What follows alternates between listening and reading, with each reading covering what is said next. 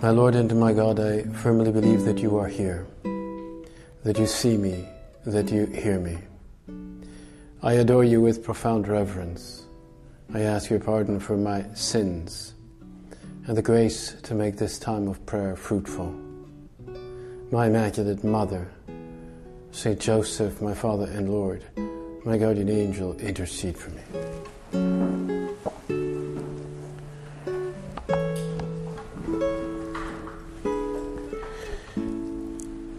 With your permission, Lord Jesus Christ,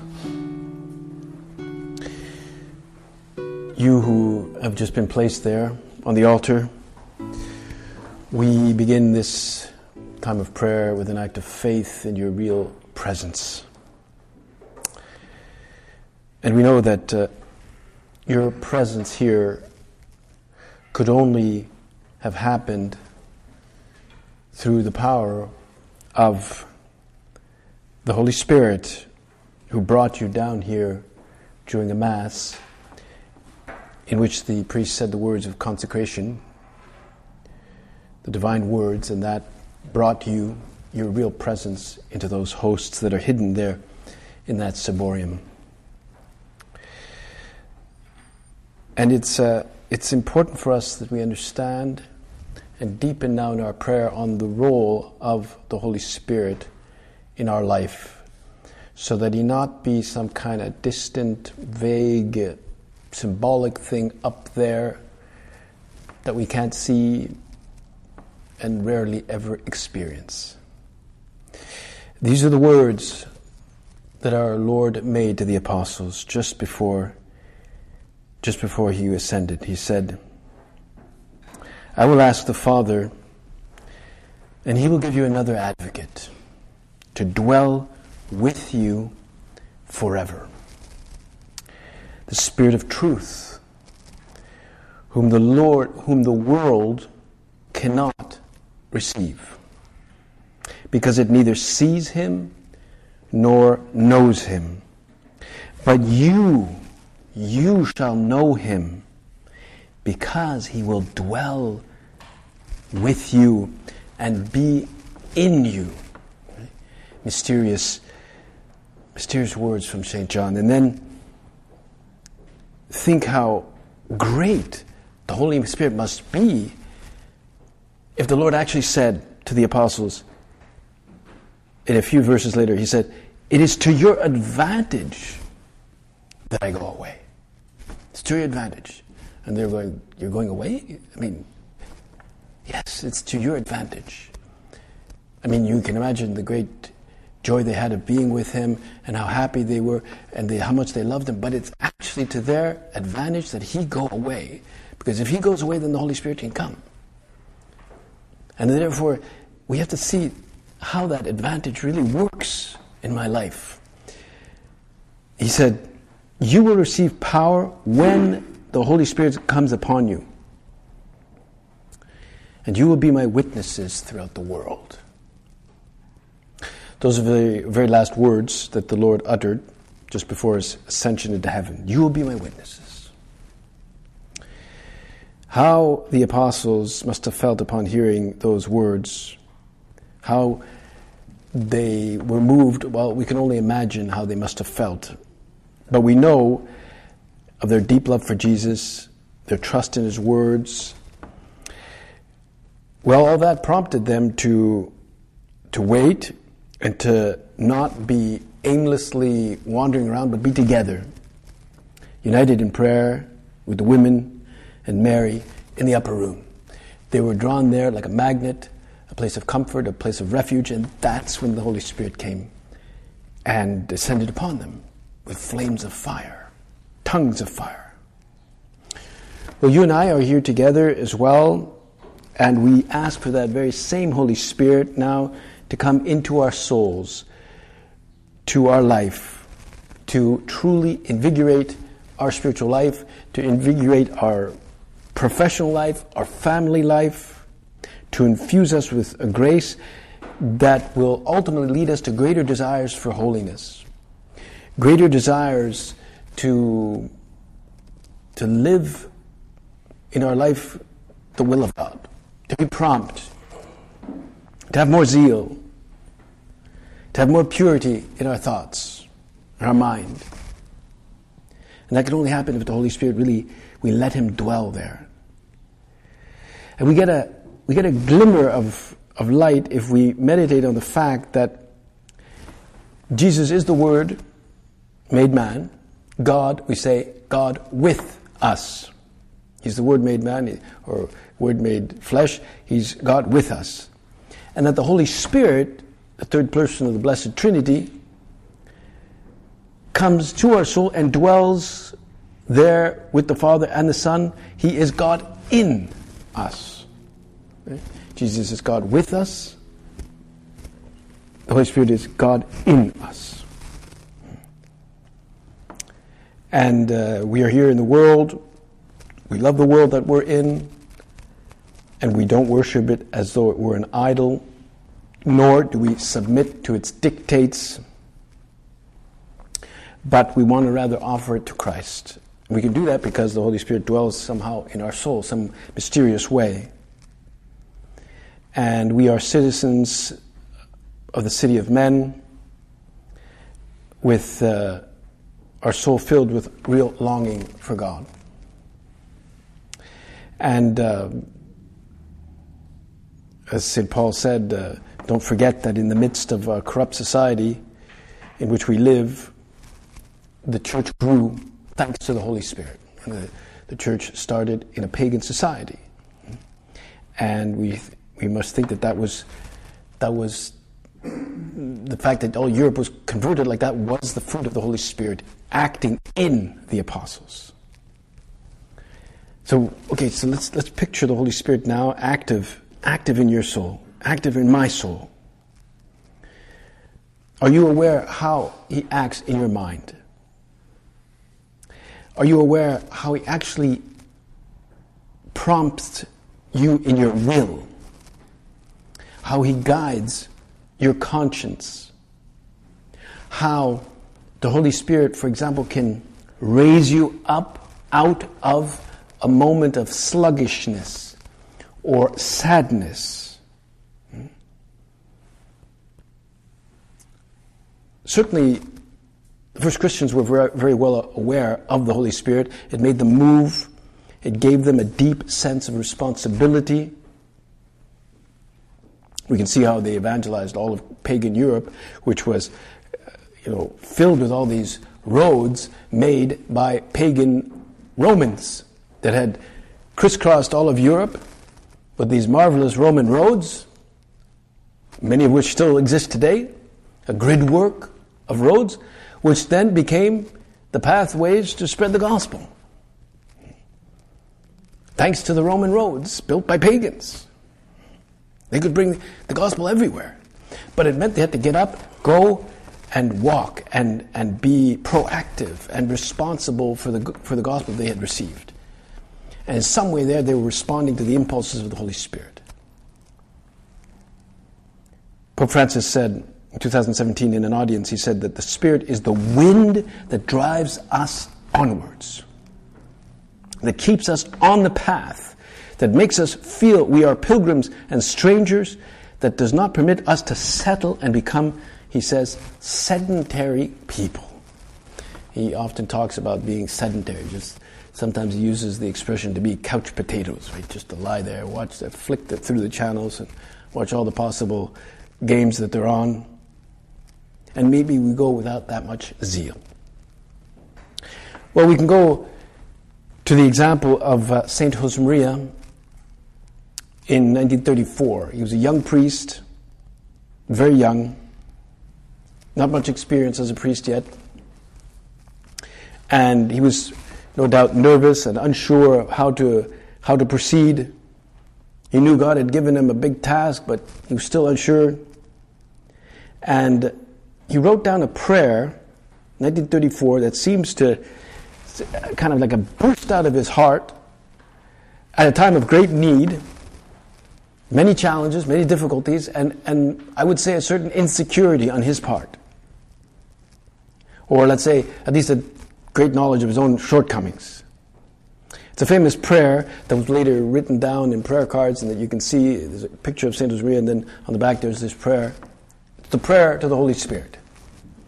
It says, you may have read it, it says, "Come, Holy Spirit, enlighten my understanding to know your commands.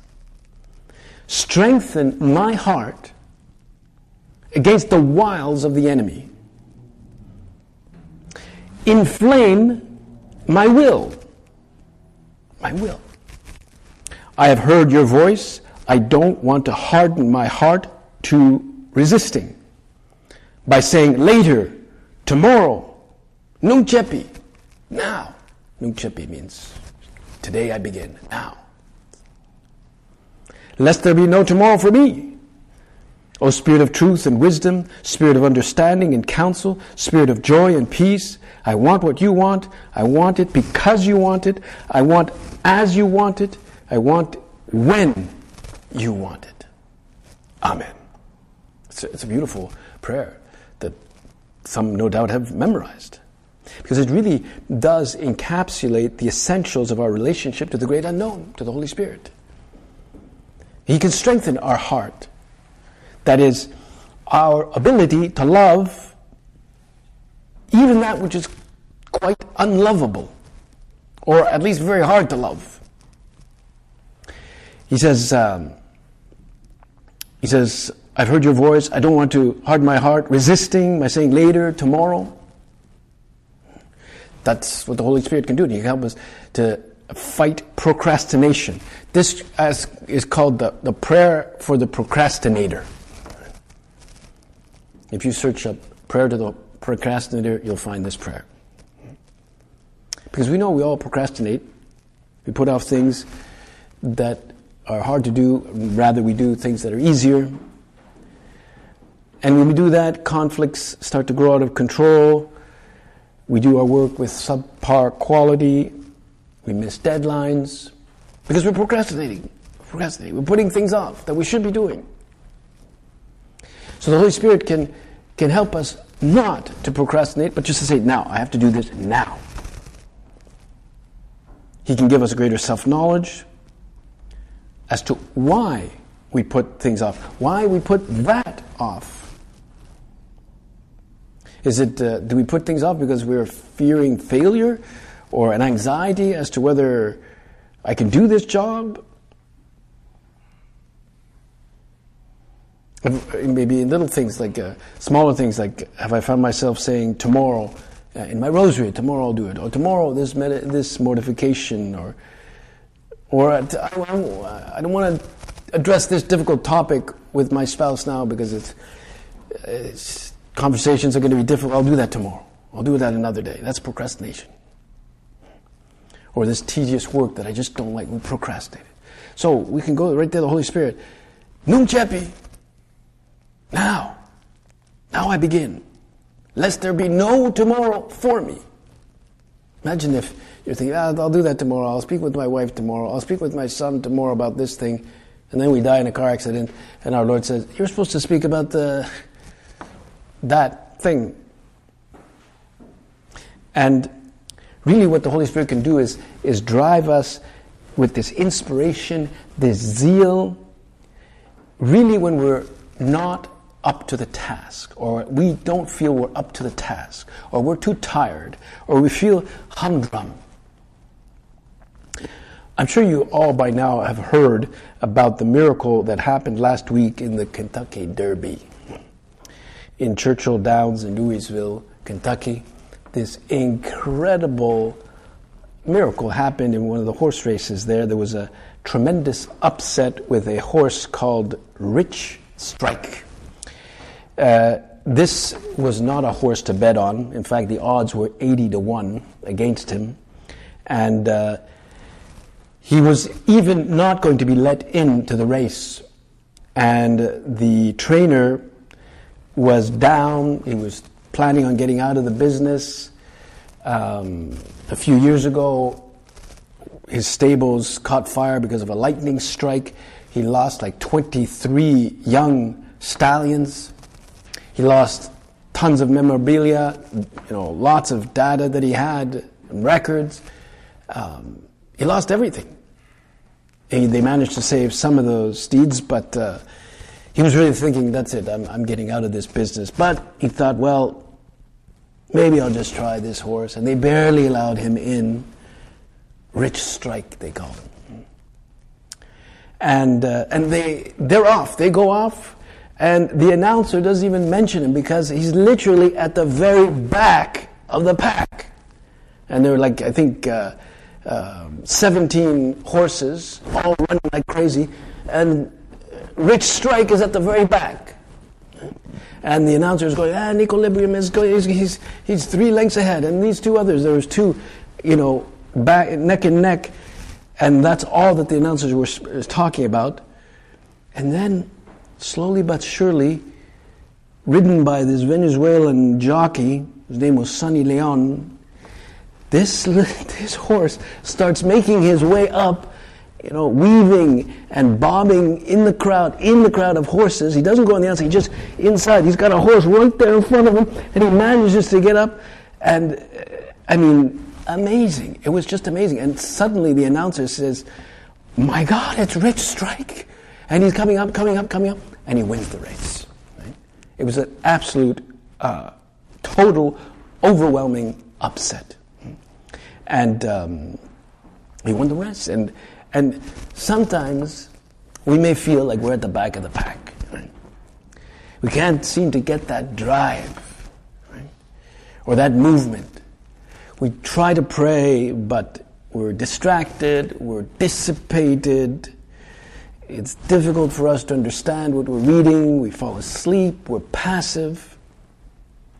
The odds are stacked against us in the apostolate. This guy's not going to agree to come to a retreat. This guy's not going to want to say a rosary with me or go on a pilgrimage. Or we just have that experience of rejection like Rich Strike.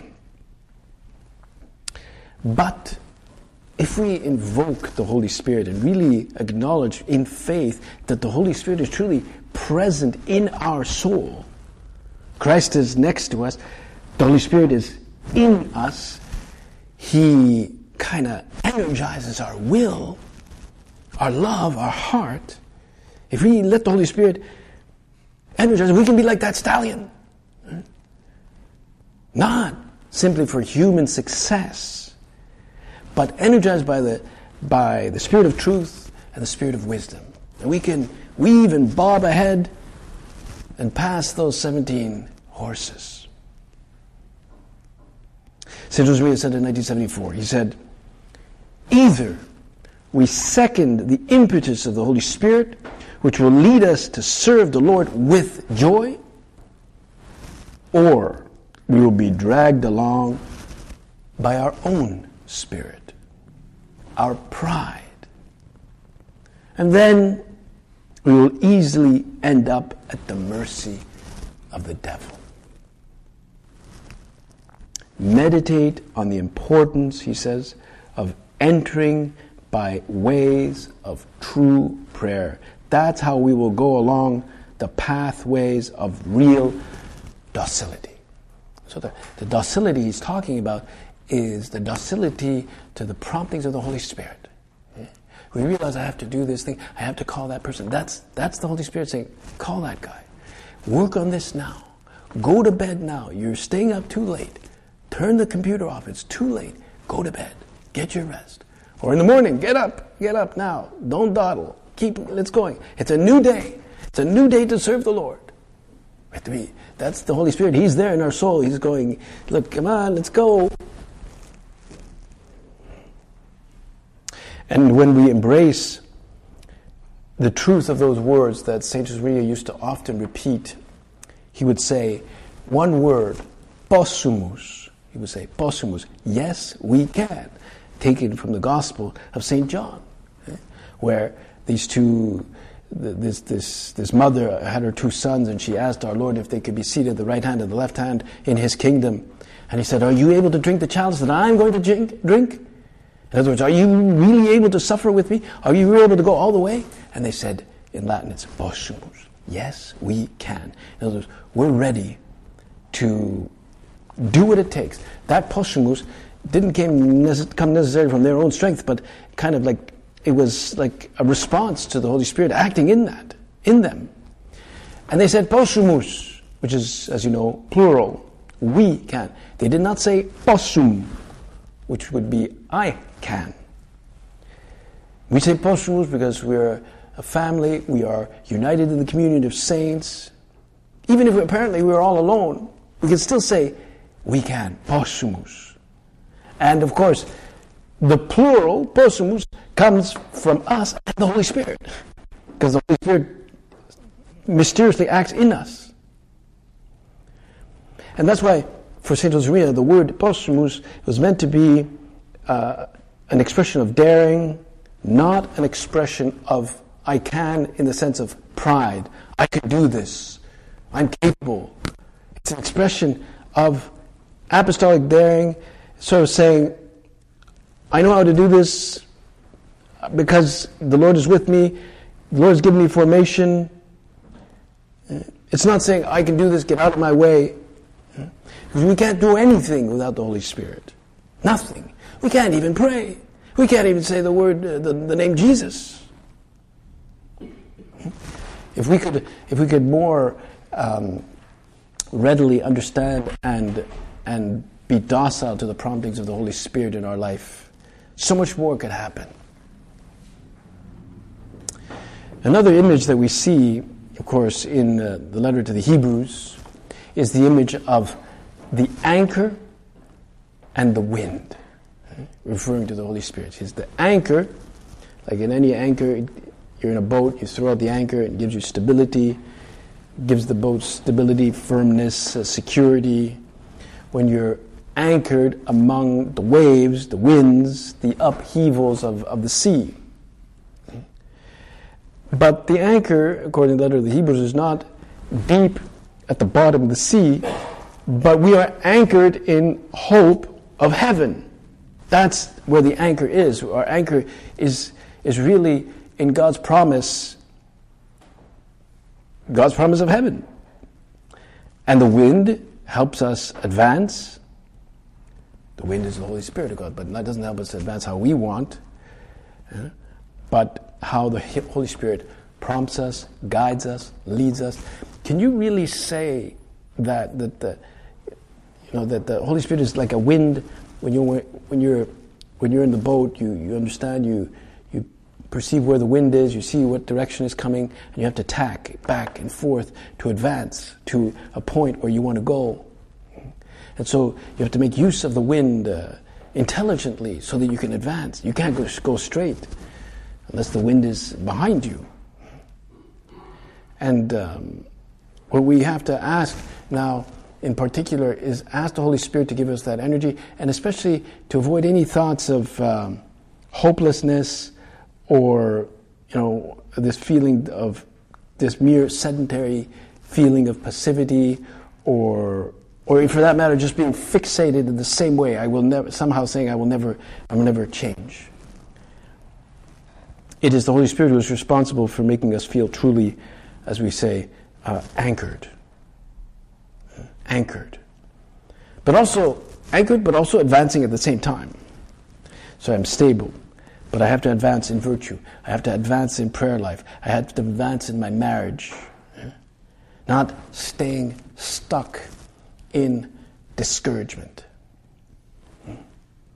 in repeated anger, in work, or at home, or expressions of pride.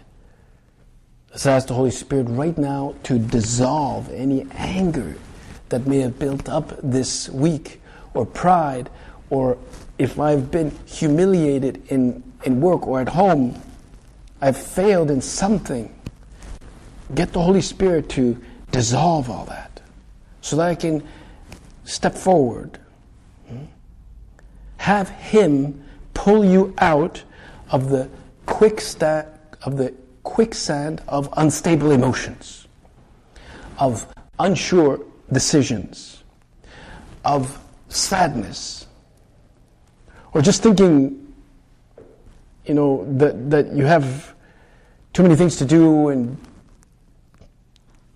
You're just thrashing around doing many good things or many prayers apparently, but you're just like in a kind of activism, doing, but not really praying. Remember what the Lord said, apart from me you can do nothing. In other words, it is impossible for us to be holy, to advance in our own.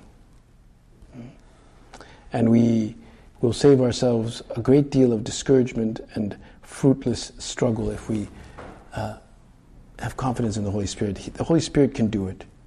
He can act. He is like the expert, the architect of our interior life. Let yourself be guided by Him. Take Him, ask for help. You're talking with somebody, you're talking to a young person, somebody in your family, and he maybe challenges you with a difficult question, or your spouse for that matter. Okay, how do I answer this question? What can I say? Very good thing. Right there, you've got the person right in front of you. Just say, Lord, come Holy Spirit, fill the hearts of your faithful. Fill my heart. Give me a good answer. And whatever comes up will somehow be the fruit of your docility to the Holy Spirit. Because the Holy Spirit is hidden. But He's hidden. He's very sort of subtle there, but we can somehow experience Him acting. In every conversation, in every spiritual direction, every time we do some reading, every time we open the Gospel, something pops up at us that would not pop up at somebody else. Every time we go to confession, every decision we make, we got to be conscious of this all-present action of the Holy Spirit. Do not be afraid of invoking Him. When you look at the Blessed Sacrament, come Holy Spirit, help me to have more faith. Call out to the Holy Spirit often. Every time you're engaged in talking, every time you're beginning your prayer, when you're writing, if some of you have to write, you have to write an email. And we will feel precisely anchored, anchored in heaven ultimately, not anchored at the bottom of the sea, not anchored in some kind of human success. And we'll be able to, even though we feel at the back of the pack like, this lovely horse, Rich Strike, we can really win the Kentucky Derby by the grace of the Holy Spirit, who'll make us advance into His will for us. I thank you, my God, for the good resolutions, affections, and inspirations you've communicated to me in this meditation. I ask your help to put them into effect. My Immaculate Mother, Saint Joseph, my Father and Lord, and my guardian angel, intercede for me.